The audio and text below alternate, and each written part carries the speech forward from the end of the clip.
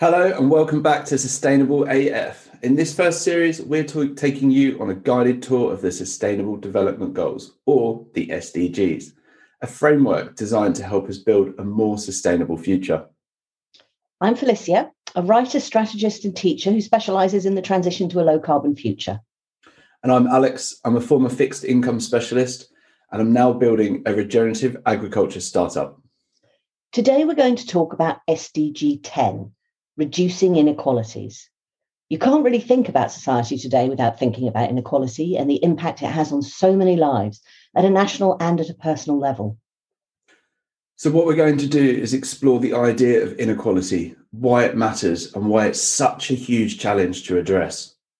Well, today we're going to focus mostly on inequality of income, as that's a core element in changing development pathways. We're also going to touch on systemic problems, unconscious bias in people and technology.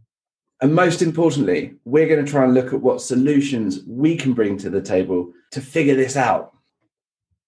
The difficulty in talking about inequality is that this is a conversation that's been an increasing part of discussions about society for the last couple of 100 years. The problem we have is that discussions about inequality don't even always agree on how much inequality exists, how we should measure it, and actually sometimes either whether or not a degree of inequality is necessary in order to drive economic growth and innovation. There is no doubt that this is a really complex issue. There are so many interconnected elements in play, and many of them feed into historical power relationships and expectations. And that includes race, gender, sexuality, class, income, and even culture and religion. It's almost scary how difficult it is to pull apart what drives inequality in terms of identifying how we need to address it.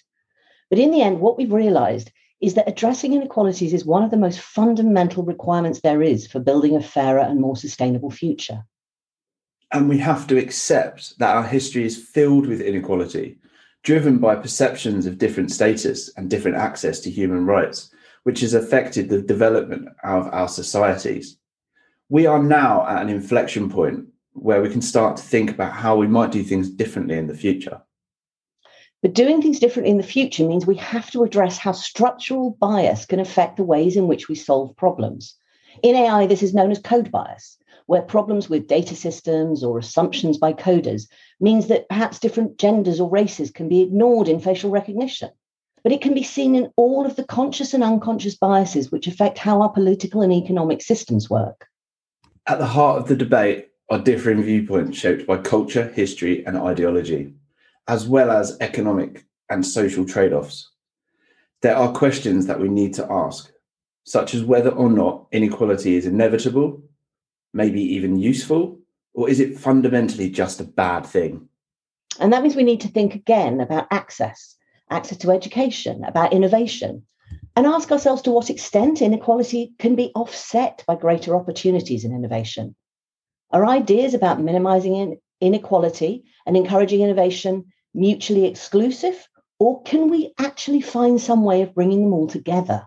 So what's interesting about SDG 10 is it's focused on income inequality. In fact, while the SDGs do have a goal on gender, SDG 2, there isn't one on race. And I think that's something we need to explore in more depth in the future. Yeah, and I think we will. But what I think is really interesting about SDG 10's focus on one element of the problem is that it's about finding a way to communicate about the dangers of inequality and doing that in ways that politicians and businesses, economists, and even neoliberals can understand. It's about taking a different approach. It's using that economic lens and saying, if you decide to look at this as an entry point, there's potentially some real changes that can be made. And for the positive, if we're looking to make the world a better, fairer place, then we have to address things in a fairer, more structural way than simply economics.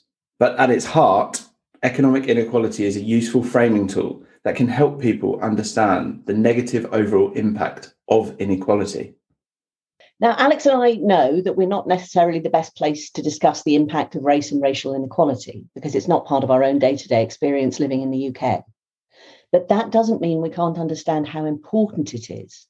I don't think we can move on as a society without addressing the implications of historical imperialism, slavery, and the structural framework and problems that we've all been left to deal with. Yep, totally. The Black Lives Matter movement has raised the issue of systemic racism.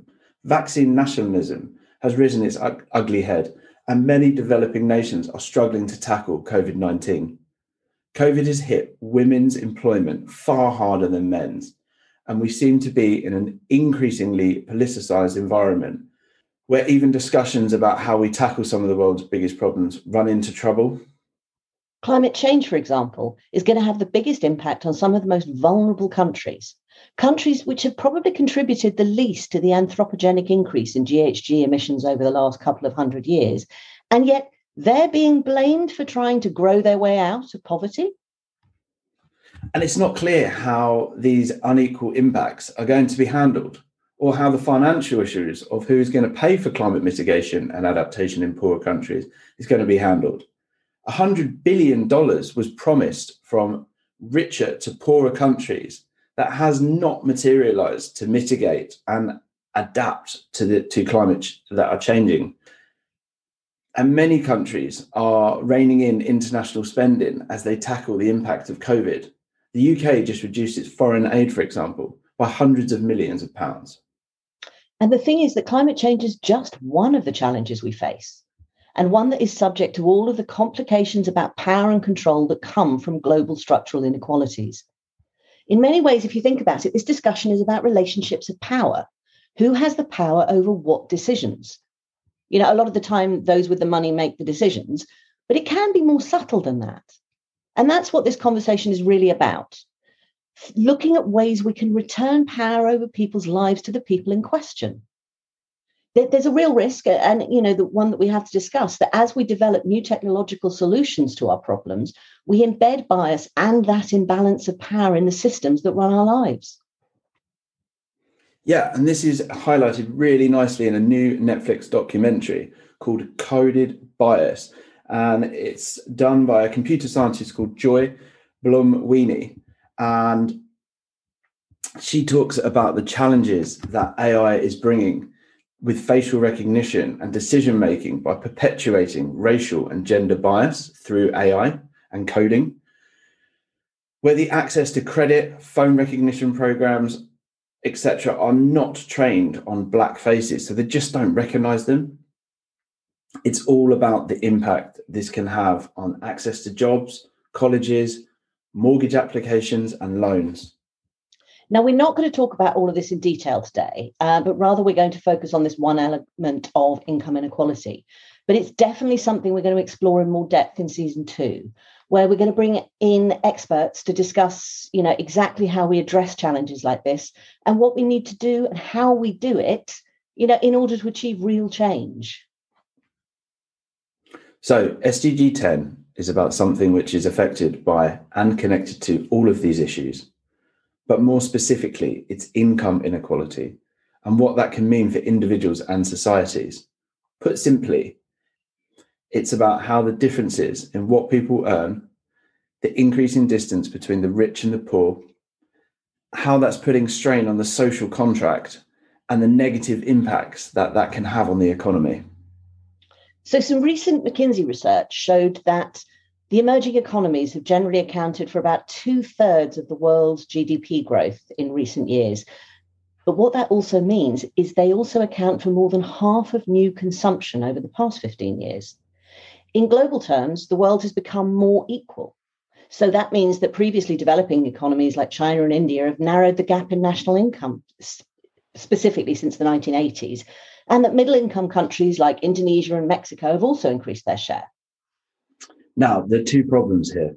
The first is that increasing national income doesn't necessarily mean fairer distribution in country. And the second is that so far, increased income has always gone hand in hand with increased consumption. Yeah, and that's often a challenge for addressing issues like climate change. So some economists, like Nobel Prize winner Joseph Stiglitz, has argued that inequalities in wealth, income, and consumption can harm economic growth in the long run because it hinders educational opportunities. It slows human capital formation. And most importantly, it prevents intergenerational mobility, meaning, that a poor parent is more likely to have a poor child. One of the challenges is also it's reported to result in higher crime rates. It has an impact on life expectancy and, of course, on social cohesion. Opponents argue that if there's not enough money at the bottom end of society to be shared out, well, there's little to no incentive to try and improve your lot. Now, you can't talk about inequality without addressing power. And power relationships will transcend this podcast. You can see inequality, especially economic inequality, as a sign that there are too many monopolies, that a small number of people and institutions have most power, the most capital, and the most influence. It means rent seeking, where certain groups manipulate public policy or economic conditions as a means of increasing their own profits. That can mean anything from pricing smaller players out of the market, eroding workers' rights, and so on. It also often leads to the issue with negative externalities and their overall impact on economic performance, which of course is exactly what we've seen with climate change. And this brings us to the one percenters. So one of the big discussions in this whole area is this idea of the 1%. So like the top 1% of society and their increased control over not just capital, but also over the share of national income, of return on equity. So one of the things that's really important is the 1%ers isn't just in one country. So the French economist Thomas Piketty has argued that income inequality has increased in almost all regions of the world in recent years. There's some great writers who have talked about the impact of the 1%ers, especially in the US and the UK. This is about the gap of income distribution between the 1%ers at the top of the economy and 99% of the rest of us. There used to be a clear middle class, but the gap between the middle and the top is rapidly increasing. In 2012, I think it was said that the world's richest 1% have more than twice as much wealth as 7 billion people. That's amazing. But what's scary is that gap is only continuing to grow, and it did so during the pandemic. According to a UBS report, billionaires kept getting richer while many normal, ordinary people were losing their jobs, their future, their healthcare, any sense of being able to recover. In the US now, the top 1% own more wealth than the bottom 92% combined. And the 50 wealthiest Americans own more wealth than the whole bottom half of American society. That's like 160 million people. And yet, while all this wealth is growing, there's still 500,000 homeless people, 92 million uninsured or underinsured people. And the reality is that apparently low-income Americans now have a life expectancy, an average of 15 years shorter than the wealthy. And remember here, people, we are not going down the communist route. We are literally saying the system is set up for those people to become billionaires, but it just leaves so many behind. How can we readdress the capitalist structure that there's more inclusion? As Fee said in the last podcast, how many billions can you spend or do you need? Corporate chief executives now make over 300 times more than average employees.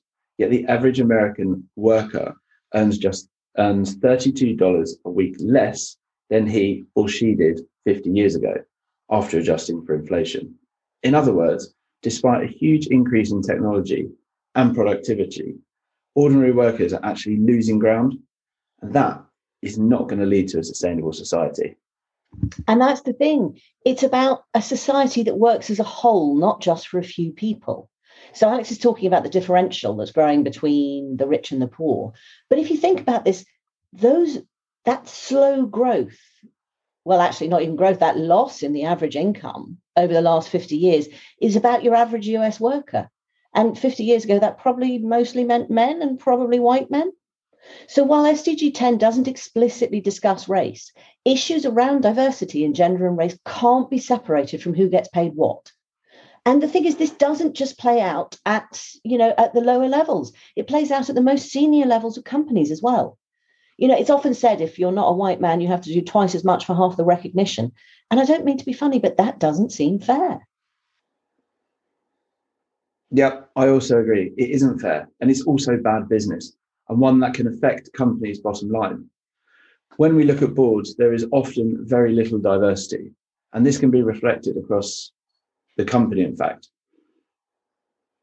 While admittedly it's getting better, it seems self-evident that a diverse board of men and women from different cultures and races would provide a wider and deeper understanding of the challenges that the companies face.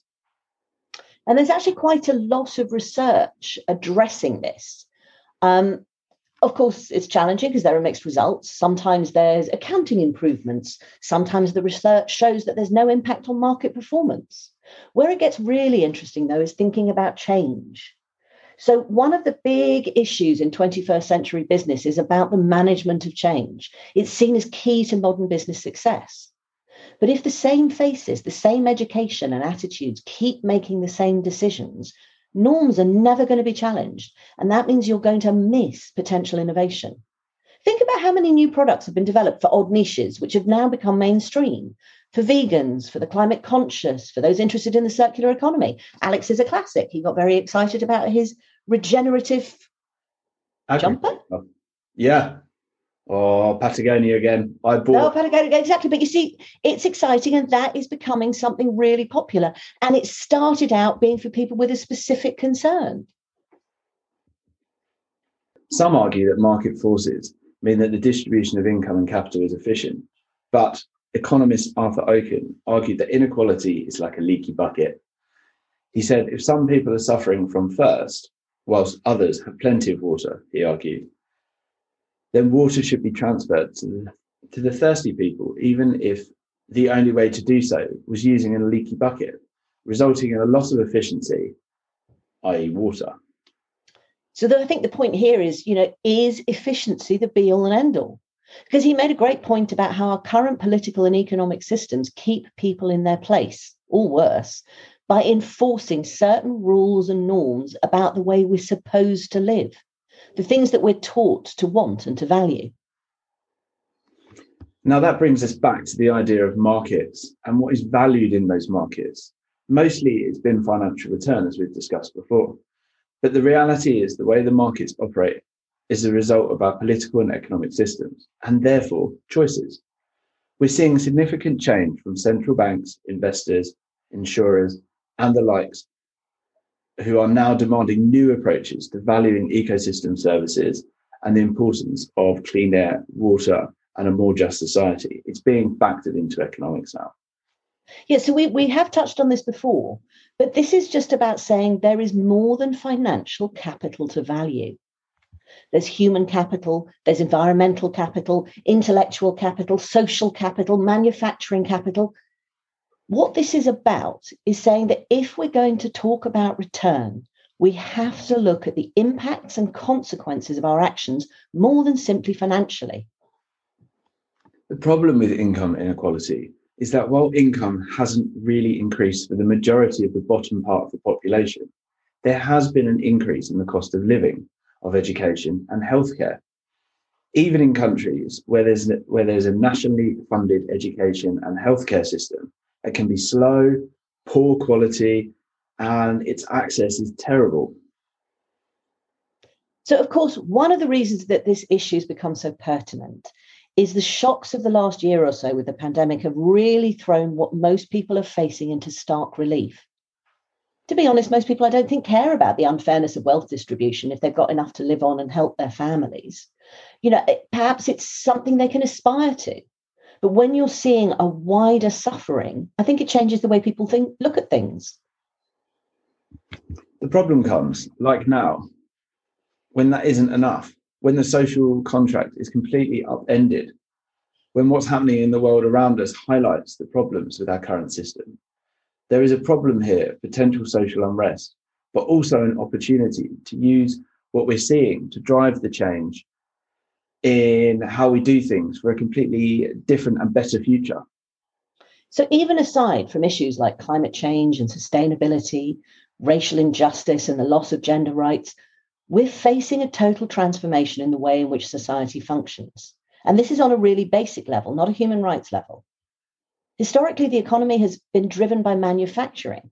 But as the world goes increasingly digital and AI continues to replace the need for people, There's not only a growing need for specialist skills and knowledge, but that increase in automation is going to put a lot of people out of work. While it takes a while, it's going to happen. In the last few years, 70% of GDP and gross surplus gains across G20 countries have accrued from a handful of economic activities, including finance, real estate, tech, pharma, and some other business services, not manufacturing. And no matter how much politicians argue that they're going to stimulate manufacturing to stimulate the economy, that's not how it's going to work anymore. That changes not just jobs, but where and how we live. Although we'll talk about this more when we talk about sustainable cities and communities. So if we're going to face the challenge head on, we're going to need to address the issues and the systems which govern the way we live. That's what this is all about. There are obviously environmental and natural systems on which we're reliant, but the systems that govern the way in which we live our lives are the political, legal, economic, financial, and cultural systems that explain and make and can even redesign our world. In the end, we choose how these systems work. And we currently live in an interdependent and unequal world. And that, as Alex has said, is not going to be enough anymore. Equality of opportunity still depends on a lot of things like gender, age, ethnicity, family background, and place of residence. And that's not a bug, it's a feature of the system. But there are things we can do to change the system, to change the way in which inequality is embedded in these systems. And that's what we want to think about today. That's what we want to start the conversation going, how we get these things done. And there's a whole bunch of them. So, access to high quality healthcare and education. We've touched on this in earlier pods, explaining why this is so important, and again showing the importance of the interconnection of the SDGs. But it's about skills, access, and quality of life. The obvious one we've just talked about is the rethinking of work and skills. So the world is changing around us, but we're still working on old paradigms. We need to find new ways of addressing worker skills and adaptability. We need to learn how to transfer skills from one industry to another, and all the while thinking about how we continue to ensure a fair wage for work. And the next one is new metrics. We keep talking about the need to measure things in new ways. We also need to think more about how and where we ascribe value. Think about the ways to encourage investors to align their capital flows with positive social, environmental, and economic outcomes. One of the most important ways is thinking about new ways to share economic gains. We need to think in new ways about tax and capital transfer models, and we need to be open to these discussions. So recently, the US came out with its climate plans, and it's talking about taxing the rich, but we have to do it in ways that don't feel punitive. Absolutely. Next one, new ways to think about social assistance, whether it's furlough, child support, universal basic income, employment benefits, support for training, cancelling student debt to encourage the young. We need to think about all these new things. And for me, one of the most important things is dealing with bias and discrimination, because we're talking about the need for new thinking. But if we don't address bias in that thinking, the same problems are going to continue. And I do think this is going to be one of the hardest things to do well. We all know there's a difference between unconscious bias and willful ignorance, but they've both got to be addressed systematically and individually. And that means we're going to have to find new ways to talk to each other. Just because you don't know something or haven't experienced it, it doesn't mean it's not a reality. But there's a huge upside to this as well, because if we can bring in this broad range of perspectives, if we can integrate different ways of thinking about the same problems, then we're going to have a whole load of new approaches to problem solving. In the end, what we're saying is that inequality is the end result of our social and political choices. And that means we get to choose to end it, whether that's through how we vote, what we buy, or don't, or some other approach. The future really is in our hands. So that's it for today. We hope you enjoyed this start to the conversation about inequality. We know it's only the beginning, but we hope you found something to make you think. And we hope that you'll join us again next week on our journey to becoming Sustainable AF. And don't forget, if you're a fan of Sustainable AF, please spread the word. Tell your friends, give us likes, thumbs up and reviews. and share your thoughts on our social media. We have no marketing budget, so our reach depends entirely on people like you. You can subscribe and listen on any good podcast platform like Google Podcasts, Apple, or Spotify. Thanks, guys. Thanks. Bye.